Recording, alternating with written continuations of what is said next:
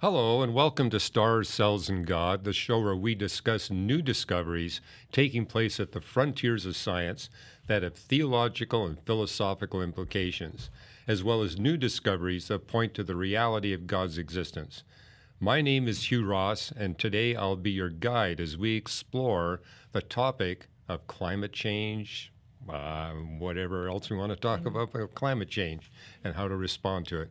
Before we get into the discussion, though, I wanted to encourage you to subscribe to our YouTube channel, Reasons to Believe YouTube channel, so that you can be notified of our new weekly videos. Learn more at reasons.org or by following us on social media at RTB_official. Well, I'm joined today by one of our visiting scholars, and Leslie, you've actually been volunteering for Reasons to Believe. I can count at least 2 decades. Oh, I think that's about right. You joined us when you were just past your teenage years. Right, something like that. Right, something like that. So it's been a pleasure to have you back with us. It's been great to be here. And you got quite the resume. I'm just going to read a few of the things that you're famous for. Leslie Wickman received a master's degree in aeronautical and astronautical engineering, and a PhD in human factors and biomechanics from Stanford University. She is an internationally respected research scientist, engineering consultant, author, and inspirational speaker. For more than a decade, she was an engineer for Lockheed Martin Missiles and Space, where she worked on NASA's Hubble Space Telescope and the International Space Station programs, receiving commendations from NASA for her contributions and being designated as Lockheed's corporate astronaut. Hence, you earned the nickname Rocket Girl. Right. Okay? And you've actually been up in some of those things. So, she has lectured around the world on satellite servicing, spaceflight physiology, astronaut training and operations, as well as various topics in astronomy, environmental stewardship, and the interface between science and theology. Some of her recent projects, climate change impacts on national security, we'll be dealing with that in other episodes, assessment of future human spaceflight missions and technologies, human factors problems for extreme environments, and fighter pilot proficiency training, sustainable agriculture, and water reclamation. And hey, I just saw this, fighter pilot proficiency training. Yeah. I got to ask you, what did you think of that recent movie? I'm embarrassed to say that I haven't seen Top Gun You haven't yet. seen Top Gun yet? Not yet. It's on the top of my list. It's on the top of your list, okay. Been very busy lately. Yeah, so. well, I actually talked to a fighter pilot, and he says some parts were on target and some were... The G-forces were a little extreme in the movie, apparently. Yeah. That's Hollywood for you, That's right? Hollywood for you. Yeah, they show these guys going through G-forces of 15. Oh, my goodness. Doesn't work out too well. Yeah. Well, I refer to you as a Renaissance woman because you're not just into science and engineering and technology. You're also into the arts. I mean, if you ever go to Las Vegas and see the Bellagio fountain, you had a hand in that. Yes. So, yeah, absolutely. And when you were a little younger than you are now, you played professional football. I did indeed. So, all right. So, if I missed anything? No, probably a few things along the way. A few other things, but really, Renaissance woman, I think, describes you really well. Thank you. So, well, you want to talk to us about, climate change and how we can respond to it in a wise way. So, yeah. Yeah. I think for the most part, what I want to focus on in this segment is environmental stewardship and creation care. Okay, and good. Really, I think so many audiences that I speak with are concerned about the environment, especially Christian audiences, as we well should be. And I've had a number of mentors over the years that have kind of increased my concern for the environment. And it is a biblical imperative, right? It is, absolutely. Yeah. In so fact, we're Christians. That's right, exactly. It's a topic that's near and dear to my heart. And I grew up in the Pacific Northwest. My dad was a forester, and so we always lived in kind of remote areas where it rained a lot and the trees grew tall. Mm-hmm.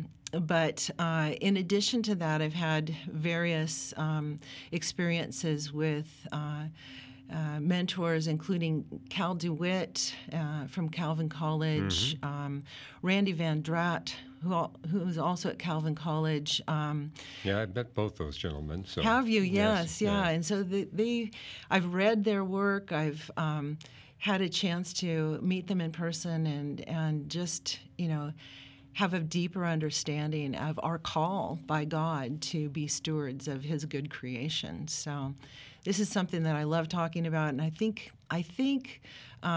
Christians across the country and probably around the world are really eager to learn more about what they can do to be good stewards. And so I think this is a really timely issue. Mm-hmm.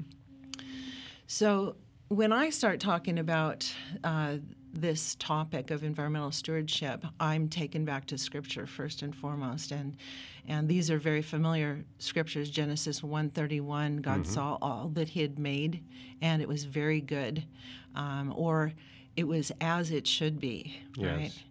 And then flashing forward into the New Testament, John 3:16, that says, "For God so loved the world," and as we know, that word "world" in the Greek was cosmos. Right.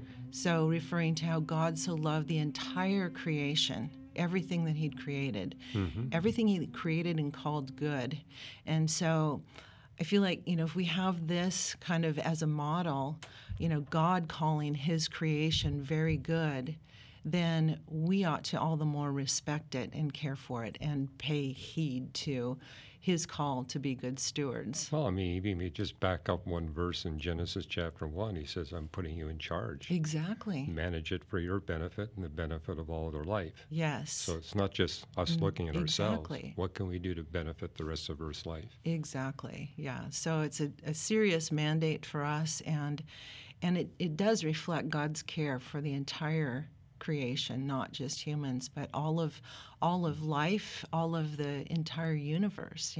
So what recommendations do you have for how we can do it better? Well, I actually, like I said, have taken some inspiration from a variety of different people. This is another individual at Arizona State University, William Johnson, who identifies a number of different environmental themes that are woven throughout Scripture. And so the first of those themes is creation, that's by God, where God called it good, as we just mentioned. Again, stewardship that we just talked about a bit, where God gives humans responsibility for that creation. Next is the provision of God for humankind through His creation, as in Genesis 1:29. God said, "I give you every seed-bearing plant on the face of the whole earth, and every tree that has fruit with seed in it. They will be yours for food." The next theme is the pleasure of God in His creation, that we see not only in John 3:16, where we read about His love for creation and sending Christ to redeem it, but also in Revelation 4, verse 11, that says, "Worthy, O Master, yes, our God, take the glory, the honor, the power. You created it all. It was created because you wanted it." And I love that, God taking pleasure in what He's created. The next theme is praise. All of creation praises the Creator, as in Psalm 69:34, that says, "You heavens, praise Him, earth, also ocean and all things that swim in it." And then we've got the authority of God over His creation, the witness of nature to God's authority and provision, consequences to creation, including humans, for mankind's wickedness. We see that in Revelation, and the perspective that God is above all of His creation. So a number of these themes, I think, are really important for us to I like this one. Yeah, right. So I found this cartoon. We're going to have to describe it for our listening audience, but the header of the slide says, "Where your treasure is, there will your heart be also," from Matthew 6:21. And the cartoon basically says, The threat to which delicate balance will spur an era of energy conservation. On the left side, you see a picture of the Earth, and on the right side, you see a guy looking at his checking account balance and screaming because it's so low.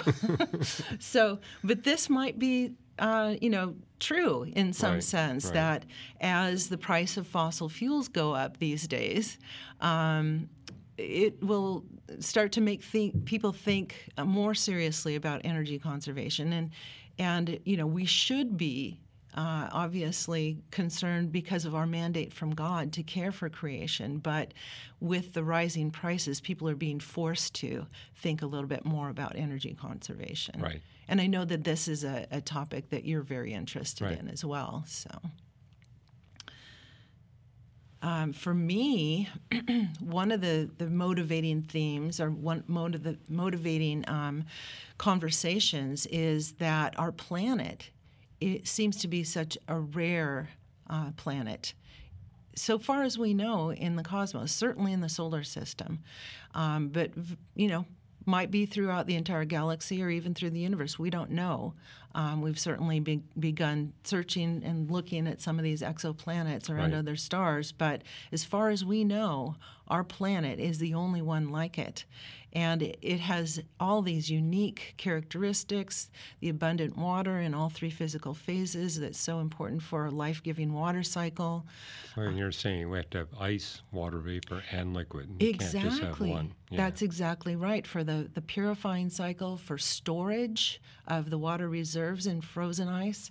It all works together, right? And the water's got to be fine-tuned in its quantity. Exactly. We've actually found 2 Earth-like planets that are water-rich, but they got 500 times as much water as the Earth. Wow. And with that much water, you get ice at the bottom of the water, which means there's no connection between the rock and the water. Yeah. So too much water is a problem. Right. And as we're seeing, planets that are bone dry with no water at all, or planets that are just way too abundant in water. Well, and it also gets to the size of the planet has to be pretty darn close to what Earth's size is to give it the right gravity to hold onto water vapor at 18 grams per mole, but not methane and ammonia at 16 and 17 grams per mole. So that's tuning on a fine line, right? So it has to be just the right size. And this idea of the fine tuning of the Earth, is often called the Goldilocks principle, right? It's not too big, not too small, just right, or not too much, not too little, just right. And we see that over and over again. You got a few hundred of those, so it's not just one or two. Exactly. So for me, the more I understand everything and we're still discovering more all the time, but the more I understand the things that we have discovered that speak to the uniqueness of the Earth and the improbability of getting all of these characteristics right in just one planet, seems so remote to happen just by random chance. And so the fact that we do have this place that is so perfectly situated and finely tuned to support life makes me all the more cognizant of God's command to take care of it. Kind of like what you see in Genesis 2, where God prepared this beautiful garden and he told Adam, take care of it. Exactly. And he prepared this incredible planet. He's basically saying, take care of it. It's the same principle. Exactly. The exact same principle. And so, we hear talk of, going to Mars and, creating another Earth there or terraforming Mars to be like Earth. And the reality is Mars isn't a big enough planet to hold on to the right kind of atmosphere that we need, right? So again, for me, the space exploration that we do and the understanding of the planet that we have all motivate me all the more to take care of this good place that God has created for us. Very good. Yeah. So, and I think also I think of Romans 1:20, that the truth about God that can be seen in what he's created, right? So the truth about God is displayed in his creation. And when I first read that passage, I thought, well, yeah, we can see God's greatness, his power, his might, his control, in his creation. But the more that I've studied that, and the more that I've studied these characteristics of the earth that make it such a perfect place for us, I understand that it reflects more of his character than just his power and might. It also reflects his goodness and his love, because he didn't create some place where we can just barely survive. We're not just some biology experiment. Yeah, we thrive. Exactly. We don't just live. We flourish and thrive in this amazing place. We have an abundance of what we need, and it's not like we're struggling for every breath. And there's beauty, And there's beauty, exactly. Psalm 97, the heavens declare the righteousness of God. Yeah. So it's not just his power and his might. Exactly. So I've come to appreciate God's character as revealed in his creation so much more as I've studied it, and all the more as you grow that relationship, and it's a loving relationship where you understand God's care and love for you, the more you want to obey his commands, and certainly taking care of the earth is an important one. Okay, so what should we do? Well, let's keep pressing on here, shall we? Yes. So, big questions. Yeah, so we have some big questions, such as the big question of who owns the earth and its resources. These are questions, as with all big questions, that thinking humans typically come across sometime in their life, and oftentimes I think encountering nature prompts these big questions. Right, our reaction of awe and wonder at what God's created often prompts these big questions. And so, who owns the earth and its resources is one, I think. What ought to be the role of humans on the earth, and how can humans live on the earth sustainably? I think these are all questions that we should be thinking about related to environmental stewardship and how we take care of our planet. And I love this passage from Ecclesiastes, chapter 1, verses 5 through 7. The sun rises and the sun sets and hurries back to where it rises. The wind blows to the south and turns to the north. Round and round it goes, ever returning on its course. All streams flow into the sea, yet the sea is never full. To the place that streams come from, there they return again. And I love this poetic description that actually is a really nice acknowledgement of all of the Earth's systems, the air, the water, the land, and life upon it. It's just beautiful to see how... An incredible water cycle. Yes, exactly. You see Job 37 and 38 talking about multiple forms of liquid precipitation, frozen precipitation, right. How they're all delicately balanced. Exactly. And we need every single one of them to have humans populating the planet. Exactly. And it's so beautiful to see these things reflected in Scripture that we see corroborated in the natural world. I love that synergy between the two books of God's revelation, right. How he reveals himself both in Scripture as well as his creation. So there are a number of environmental challenges that we're aware of that are threats to the creation that God blessed and called good. And this is just a partial list. And these are, some things that we need to be thinking about and talking about and asking the question of how can we respond. So the limited energy resources, water pollution, water resources, air pollution, climate change, deforestation, loss of biodiversity. And obviously we're not going to have time to go into the details on all of these, but it's a starting point for conversation. And I think one of the things that you're very interested in are the energy challenges. And so if we look at the present rate of energy consumption, all of the Earth's fossil fuel energy, much of it in the form of coal, will be consumed within about 250 to 270 years.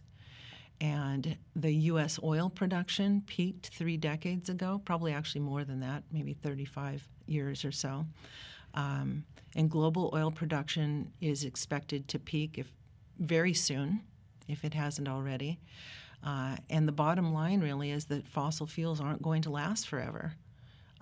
Never mind the release of greenhouse gases and the impact on our environment and climate. So, well, you're a lot younger than I am, but in the days of Lyndon B. Johnson, he talked about the affluent society. Mm-hmm. And really, we're dealing with an effluent society. That's a good point. That's a really good point, actually.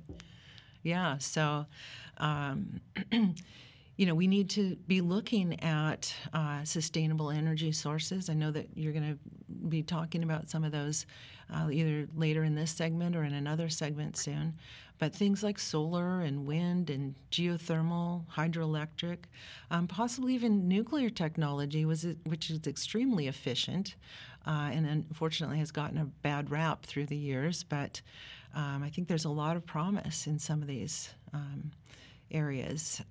But especially if current energy use continues or rates of consumption continue, we really need to be focusing on more sustainable long-term energy sources. And of course, there is a growing demand across the world for safe and clean water as populations grow, and also the greater awareness of waterborne diseases that are spread through the use of contaminated water and wash water. So 18% of the world's population has inadequate water, and 40% lack sanitation treatment to maintain even the most basic health standards. And in developing countries, 80% of sickness is directly attributable to water-related diseases that we in the West take for granted as being easily preventable. So water is one of the biggest issues that I see. And again, our Earth is so finely tuned and such a beautiful provision of the right amount of water and just all these different characteristics that we've mentioned before. But yeah, water's obviously a huge challenge worldwide. Even where we are here in Southern California. Yeah, and the drought that the whole West Coast is going through, and I'm sure there are other places as well. I mean, we hear and read about drought in other areas of the world, and it's a very, very difficult problem. So if we then move on to air issues, we look at the Earth from space, and we see this. It's been called the thin blue line of Earth's atmosphere, which is small next to the planet itself, but it's absolutely essential for our existence and for our health. But the quantity of pollutants that we're, as you referred to, an effluent society, and we're pumping into the atmosphere, it's now significant enough to cause real contamination, especially in some areas. It leads to air pollution as well as acid rain and respiratory conditions. Exactly. And this is kind of an interesting aside. A number of years ago, I went to a conference on climate intervention possibilities. And one of the main things that was talked about was to replicate the effects of volcanoes in cooling the Earth and the ejection of sulfur dioxide that volcanoes do. And so one of the biggest, most widely promoted ideas to cool the planet was to take these jet plane load full of sulfur dioxide into the stratosphere, and on a regular basis inject sulfur dioxide into the stratosphere. And I'm thinking to myself, well, sulfur dioxide causes acid rain, and respiratory distress in humans and animals and all these other effects. And I thought, really? That's the best you guys have thought of, And it was just shocking to me. But it was looking at the effects of temperatures after significant volcano eruptions. Well, I mean, they're even talking about putting rockets in space, which would create a shield between us and the sun. Right. But all these things, you got to worry. I mean, they're not reversible. Well, yeah, and what if we get it too cold? and never mind the amount of fossil fuel energy that has to be expended to launch all this stuff. Right? Yeah. And I mean, with the idea with the sulfur dioxide, it was like, somewhere on the order of like 10 jet loads per day into the stratosphere on an ongoing basis, and I'm like, there's got to be a better solution. And we've talked about before how complex climate is and how difficult it is to make accurate predictions about the future and whatnot. And I mean, for me, I come back to our mandate from God to be good stewards and to do what we know. Why would it be a good thing to pollute the air? Well, it's obviously not. Why would it be a good thing to pollute? Well, I think the thing you're addressing, Leslie, is unintended consequences. Right. They're thinking through, hey, this is going to block out some of the sunlight. Yeah. But what are the implications of doing that? What are the long-term implications? Yeah, is the cure worse than the problem? And do you have a rheostat? What if you put too much or too little? Do you have a way of controlling it? Exactly. And most of these suggestions, there's no control. There's no rheostat. Yes, exactly. That's exactly right. And so I keep, like I say, coming back to our responsibility to do what we know to take good care. And, some of these things are fairly basic. Let's do what we can not to pollute the air. Let's do what we can not to pollute the water. Let's do what we can to be careful consumers. Let's do what we can to reduce, reuse, recycle. Let's not be gluttonous consumers of anything. Let's follow Christ's example. Let's follow the commandments in Scripture, and do what we know to be good stewards, and be careful about the things that we don't understand the unintended consequences for. So, those are kind of the things that I come back to in this whole discussion. I have a whole bunch more slides that we could go through, but I kind of would like to have a little bit more of just a back and forth. Well, let's take a break first. Have you ever stopped to wonder who God is? Have you ever wondered the nature of his character? The Bible tells us that God is faithful, holy, and gracious, that he is, in fact, the very definition of love. But how can we know this for certain? Psalm 19 says the heavens declare the glory of God. But what do the heavens reveal about God's character? If you ever ask questions like this, we invite you to join us at our God Is Conference, where you'll explore how God has revealed himself through the work of what he's created and through his word. Our hope is that the conference will bring you to a deeper understanding of who God is. Visit reasons.org God is to learn more. Well, Leslie, I got a few suggestions. Some of this comes out of my book, Weathering Climate Change. Other stuff that's actually new that's not in the book. And just appreciate your feedback. And if you got other suggestions, feel free to weigh in. Great. But this first slide here shows you the Sahara Desert. And look all over this slide. You can't see a single green thing. It's bone dry. Right. And this particular map actually shows you the extent of the Sahara Desert. It's actually bigger than the entire continent of Australia. And a few years ago, they actually measured the rate at which the Sahara Desert was growing. It was advancing south by 6 miles per year. Wow. And what was causing that advance was people living on the south edge of the Sahara Desert, desperate for cooking fuel.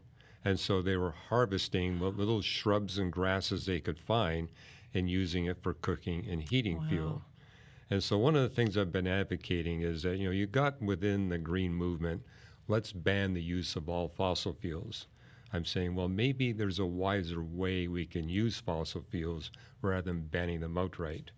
So one radical idea I suggested was, why don't we go to the peoples living on the south edge of the Sahara Desert and basically say, hey, we understand you need cooking fuel, you need heating when it's cold at night. How about if we give you all the kerosene you want for free?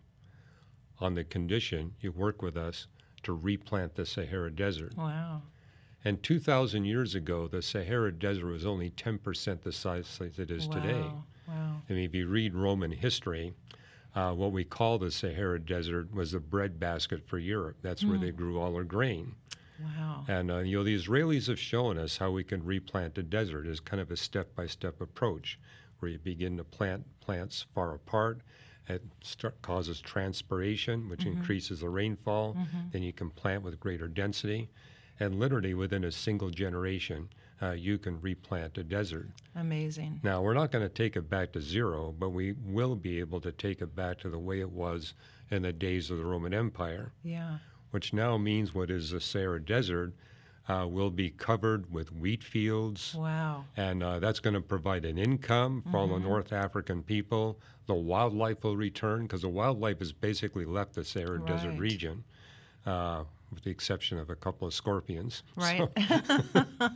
But the whole point is all that new vegetation will soak up huge quantities of greenhouse Right, gases, yeah. provides an income from those people. Yeah. So it's one example of how we could use the fossil fuels we have in a way that actually helps alleviate climate change, restore climate stability. Yeah, what you're talking about reminds me very much of some of the deforestation that's taking place in South America, where the locals that need fuel or income or a variety of different things are essentially cutting down the rainforest. Right. And oftentimes they're using the wood from the rainforest just for charcoal to sell the charcoal for some income, which just seems like such an inefficient use of that beautiful wood. It is. But similar problems, right? I mean, they're motivated because they need fuel, they need income. Well, they're also looking for income, so they say, Exactly. hey, if we cut down the forest and transform it into pasture land, we can raise beef cattle, and we can make a lot of money. Right, exactly. So But that's another example of unintended consequences. Right. Yeah. The Amazon forest. This is actually a shot of the Amazon forest, Beautiful. the healthy part of the Amazon forest. And today, it measures to be 5.5 million square kilometers. It's over half of Earth's rainforest. However, if we keep cutting down trees and turning into pasture land, number one, the Amazon soil is nutrient poor. And so when you do convert it to pasture land, you got maybe only a decade. After Wow. that, you can't raise beef cattle anymore. And actually, you can go through the Amazon and see places where they've cut down the trees, created pasture land. 10 years have gone by. Guess what? It's a desert. Yeah. One of the right. rainiest places in the world Right. has been transformed in just one decade Right. into these local deserts. Yeah. And this is what they mean by the tipping point. If you continue to cut down trees in the Amazon, you reach a point where the forest can no longer produce the rainfall that sustains itself. Right. Right. Because trees transpire water. Right, And so that's exactly. where a lot of the rain Yes, of exactly. the Amazon comes from. Yeah. And in 1970, there was 4.1 million square kilometers. 2019, just 3.3, a 20% loss Wow. in literally just 50 years. Yeah. And there again is a huge source of converting CO2 into O2. Right. The Amazon and other rainforests have been called the lungs of the planet, so to speak. Obviously, They the have. effect is the And, opposite. they're looking but- at pasture land and saying, hey, we can make money. And so one of the things I've been suggesting is let's show them a way where they can make even more money than this temporary thing of cutting down trees and making pasture land. And you grew up in the Pacific Northwest. Yes, I do. I did too.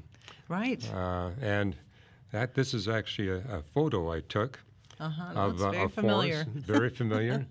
This was just 6 miles from the house that I was raised in Vancouver. I would cross the bridge to North Vancouver, and I loved this park. Yeah.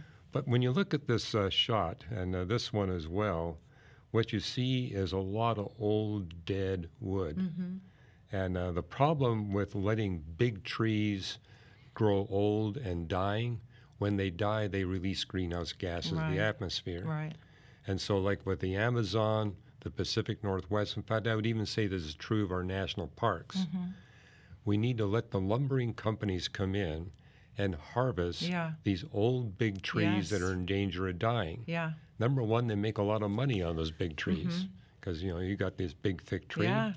And if we can harvest it at the right time, this now becomes sequestered carbon Yes. in the form of houses and furniture. Exactly. Yeah. But the key is you don't clear cut. Right. Exactly. You selectively Absolutely. take out the Yes. most valuable trees, Yeah. and not all of them, Yeah. because there's wildlife that needs a few big old trees. Right. So you select Right. out some, then replace them by planting young trees. Yeah. And it's well established in the scientific literature that these young trees will grow up to 4 times faster than the big old trees, Yeah. which means they're pulling 4 times as much greenhouse gases Right. into the Exactly. atmosphere. Yeah. Yeah. And it's easy to achieve a doubling factor, Yeah. where you got a wide spectrum of Yeah. trees of different ages. Yeah. And I think the tourists in our national parks would like it, because I don't know about you, I've been to some of the U.S. national parks, and a third of the trees are dead. Yeah. No, you're right. And I think I mentioned my dad was a forester Right. and preached for a very long time about good forest management. And this Right. is exactly the type of Yeah, thing. don't clear cut. Exactly. Take out the valuable trees. Exactly. Replant with young, fast-growing trees. Yeah. And don't make the trees too dense. Yeah. If exactly. they're too dense, the bark beetles will come in and kill all the trees. And so, if you take good forest management, number one, tourists love seeing green forests. Yes. They don't like seeing dead forests Exactly. Or clear-cut areas. or clear-cut areas. And the wildlife loves it. Yeah. So the wildlife benefits, the tourists benefit, the lumber companies make money, and you're pulling out way more greenhouse Yeah, gases yeah. out of the atmosphere. Yeah. Now, I would recommend to the lumbering companies, go in the wintertime when the tourists aren't there. Right. So, Good point. uh, Yeah. No, that's really, really good stuff. and you talked about fossil fuels. I mean, you mentioned coal. And And coal produces these soot. sulfur aerosols. Yeah. It produces black carbon yeah. soot. Yeah. And basically, it releases carbon dioxide. Yeah. One fossil fuel, methane, what we call natural gas, when you burn it, you're making carbon dioxide and water. And water is a greenhouse gas, but if you got too much in the atmosphere, it falls as rain and snow. Right. So no matter how much water you put in the atmosphere, it's going to stabilize. Right. Yeah. So, burning fossil fuels to produce water is not an issue. Burning fossil fuels to produce carbon dioxide is an issue. On the other hand, if we were to take all the coal out of energy consumption and replace it with natural gas, Yeah. number one, the natural gas is cheaper. It's cheaper than the coal. It's easier to transport. We got a lot more natural gas than we got coal. You mentioned we will run out of coal if we keep depending on it. But there's huge stores of natural gas in the Earth's crust. And if you replace coal with natural gas, you get an immediate 50% reduction in greenhouse gases. Awesome. Yeah. I mean, people have been talking about wind and solar and nuclear. You can't get a 50% reduction without waiting a long, long time. So rather than banning all fossil fuels, say, let's get rid of coal, replace it with natural gas, we get an immediate 50% drop in the greenhouse gases, Yeah. and we get no black carbon soot. Right. We get no aerosols. People in New Delhi won't be choking all the time Right. from the air pollution. Yeah. And moreover, places like Canada and Siberia would really benefit. Yes. Because climate models tell Yes. us all that coal-burning black carbon soot, Changes the. it doesn't get dumped on China and India. Yeah. It gets dumped on Canada and Siberia. Yeah, and the changing the ice pack from white to black Means it increases absorbs more the heat. solar radiation. It does. Yeah, and Well, Canada, for example, especially northern Canada, yeah, it's warming up 5 times faster than the rest of Yes. the world. And yeah. it's not carbon dioxide that's doing it, it's that black carbon soot. Exactly. In fact, that's really the area that I've focused on, and we're kind of getting ahead of ourselves Okay, to good. the program that we're going to be doing on national strategic security. studies, yeah. Exactly. And so my focus has been on the Arctic, really, because of the rapidity of losing ice, the opening of new sea lanes in that area, and one of the big things is the amount of carbon soot that's falling on the ice that changes the color from white to black and therefore absorbs more solar radiation. And it's a vicious cycle with, increasing the rate of the melting of the ice. And so, so that's a And if you a got big more issue. ships passing through there, You're that gonna just have even more. exacerbates the problem. That's right. exactly right. Yeah. So we'll save some of the other We'll save national some of that. security stuff. But But let me throw this one out at you, Yeah. too, because I'm looking at replacing coal with natural gas. You get an immediate reduction of 50%. What's it going to take to get it down to zero? Because I think that's the ultimate goal everybody has. Mm-hmm. But getting an immediate 50% payoff, I mean, nothing else we have yeah, delivers that kind of bang for a buck that Yeah. quickly. no, that's very significant. It's very significant. And if we go to natural gas, replacing all coal, that could buy us a time Yes. to find something that really doesn't depend on fossil fuels. Yeah. And one thing I've been attracted to is thorium nuclear reactors. Mm-hmm. And this is a thorium nuclear reactor that was constructed in 1960 on the Hudson River. Oh. And it works. It produced energy. It was never exploited, however. Everybody lost interest in it because you can't use it to make nuclear weapons. Oh, interesting. But today that's considered Right. a plus. Exactly. That we could actually have all these nuclear reactors Right. that you can't make weapons out of. Yeah. Which means you don't have to worry about some terrorists or Right. rogue nation. Getting hold of the fuel. Yeah. And so that's the Indian Point Energy Center in New York, built in 1962. So, and there was actually two of these built, but it was never scaled up. Now, what's interesting about thorium, it's 3 times as abundant in the crust of the Earth Wow. as uranium. And 1 ton gives you the energy equivalent of 200 tons of uranium. So Very it's 200 times more efficient Yeah, very than efficient. uranium. Or it's the equivalent of 3.5 million tons of coal. Right. So a little bit of thorium, you get a lot of energy. And that's, across the board with nuclear, but I was not aware of the abundance of thorium. That's very It's interesting. hugely abundant. The U.S. has enough to produce 100% of our total power needs for over 1,000 years. Wow. People are concerned about nuclear because they're thinking about the radioactive waste. Right. What's interesting about thorium, you get 1,000 times less radioactive Is waste. that right? It's completely safe to handle after 200 years, and I think there's technology that could actually make it safe after 50 years. Wow. So it has a shorter half-life then than Well, it's a breeder reactor we're Okay, talking about. okay, You're gotcha. using the thorium-232 Okay. to make uranium-233, Okay, gotcha. but uranium-233 has a short half-life. Okay. So it produces a lot of heat and then it's gone. Okay. But that's an advantage to have it gone quickly. That's why you get 1,000 ab- times Absolutely. less radioactive waste. Wow. Unlike uranium, where you got to store it for 50,000 years, Right, exactly. which is a bit of a logistical nightmare. Exactly, right? When- Here we're and- looking at something that's realistic, 50 to 200 years. Right. And what about is thorium being used in any of the European plants? Thorium is not being used for energy generation right now Okay. anywhere in the world, Okay. but there are 5 nations that are seriously considering it: Great. Australia, India, Canada, Israel, and the United States. Great. But I'm suggesting they need to be a lot more serious Yeah. about this and gear up. And part of it, I think, is we need to educate the public. Absolutely. This is not like uranium. It's a Right. completely different animal. And so, for example, it's safer and more efficient to mine. You can take it right off the top of the earth. So you can strip mine it, which is cheap. And the people mining it don't have to wear special suits. The other big advantage is it's actually impossible to have a meltdown at a thorium reactor. Wow. No meltdown can happen. See, because I think a lot of people react to the problems that have occurred at 3 Mile Island, Chernobyl, and Chernobyl, right. et cetera, right? And so if there's not as big a risk for meltdown, then that should There's be actually huge. a zero risk for meltdown and a zero possibility. Well, it's not actually zero. You can make nuclear weapons with thorium nuclear reactors, but everybody involved will die. So that pretty well stops people from Should trying. be a demotivator. That's a demotivator. That's why they say practically it's impossible Right. to use it to make weapons. And you don't have to have special gear for the power plant workers. They don't Wow. have to be tested all the time.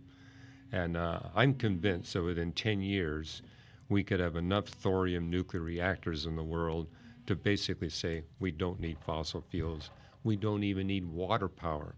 This potentially could deliver electricity for less than half the price of water power, which today ranks as the cheapest source of energy.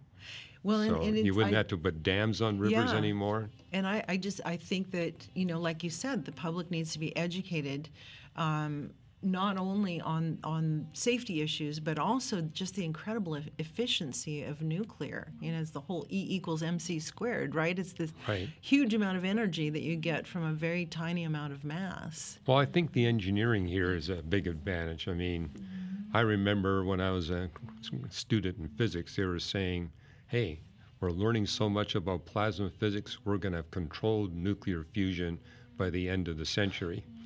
Well, I mean, here we are 22 years after this, and we're no farther along than we were back in the 1960s. That's exactly right. So making a magnetic bottle that can stabilize a fusion reaction is not an easy thing. No, absolutely not. In fact, if you look at the sun, it's not magnetic, it's all gravity. Right, So, exactly. We got something as big as the sun, maybe. But but here's something that we know works. Yeah, that's fantastic. And the real challenge now is, and I think this is what's happening in the 5 nations that are involved in this, is the best way to make millions of thorium nuclear reactors that are small, or are we better off making a few really big thorium nuclear? Where is the cost break the best? Right. We could mass produce a bunch of small ones or make some big ones. Right. That's the unsolved problem. Okay. That's why I'm saying a decade we should be there. Yeah. And so natural gas can buy us that decade with an immediate drop in greenhouse gases. And matter of fact, the water we release could be a real help too. Yeah. So we'll see. Yeah. And then, gear up for thorium. And now we all produce energy at a ridiculously low price. Yeah, that's fantastic. Everybody's going to love it. And moreover, the electricity will be stable. Yeah. It's not like solar where, hey, if the sun's not shining or it's pouring rain, we got a problem. Yes. We know this thorium will keep going. Yeah, and bringing up solar and some of the other quote-unquote green sources of energy or sustainable sources of energy are all fraught with their environmental issues. I mean, they are. We've talked in Southern California about these big solar farms, and of course there are all kinds of concerns about disrupting habitats, and similarly for wind power. You're not going to grow stuff underneath the panels, right? And also, a big thing in Southern California is the disruption of the habitat of the desert tortoise as well, right? And so with nuclear, again, the efficiency. Coupled with the safety that you gain with thorium. And you don't need a lot of land exactly. to make these reactors. It's not like solar and wind where you're basically taking out a lot of that. Huge acreage. Huge acreage, right. Yeah. I mean, I even saw that in Hawaii where they had this incredibly rich farmland and they covered it with solar panels. Wow. And so nothing's growing there anymore. Yeah. It impacts the wildlife. Absolutely. And then you got the problem, you got to recycle those panels. Yeah. I mean, we live in California. Our state basically forced us to put solar panels on the roof by jacking up the price of electricity. Right. So we got solar panels on our roof, but I know in about 18 years they're going to be replaced.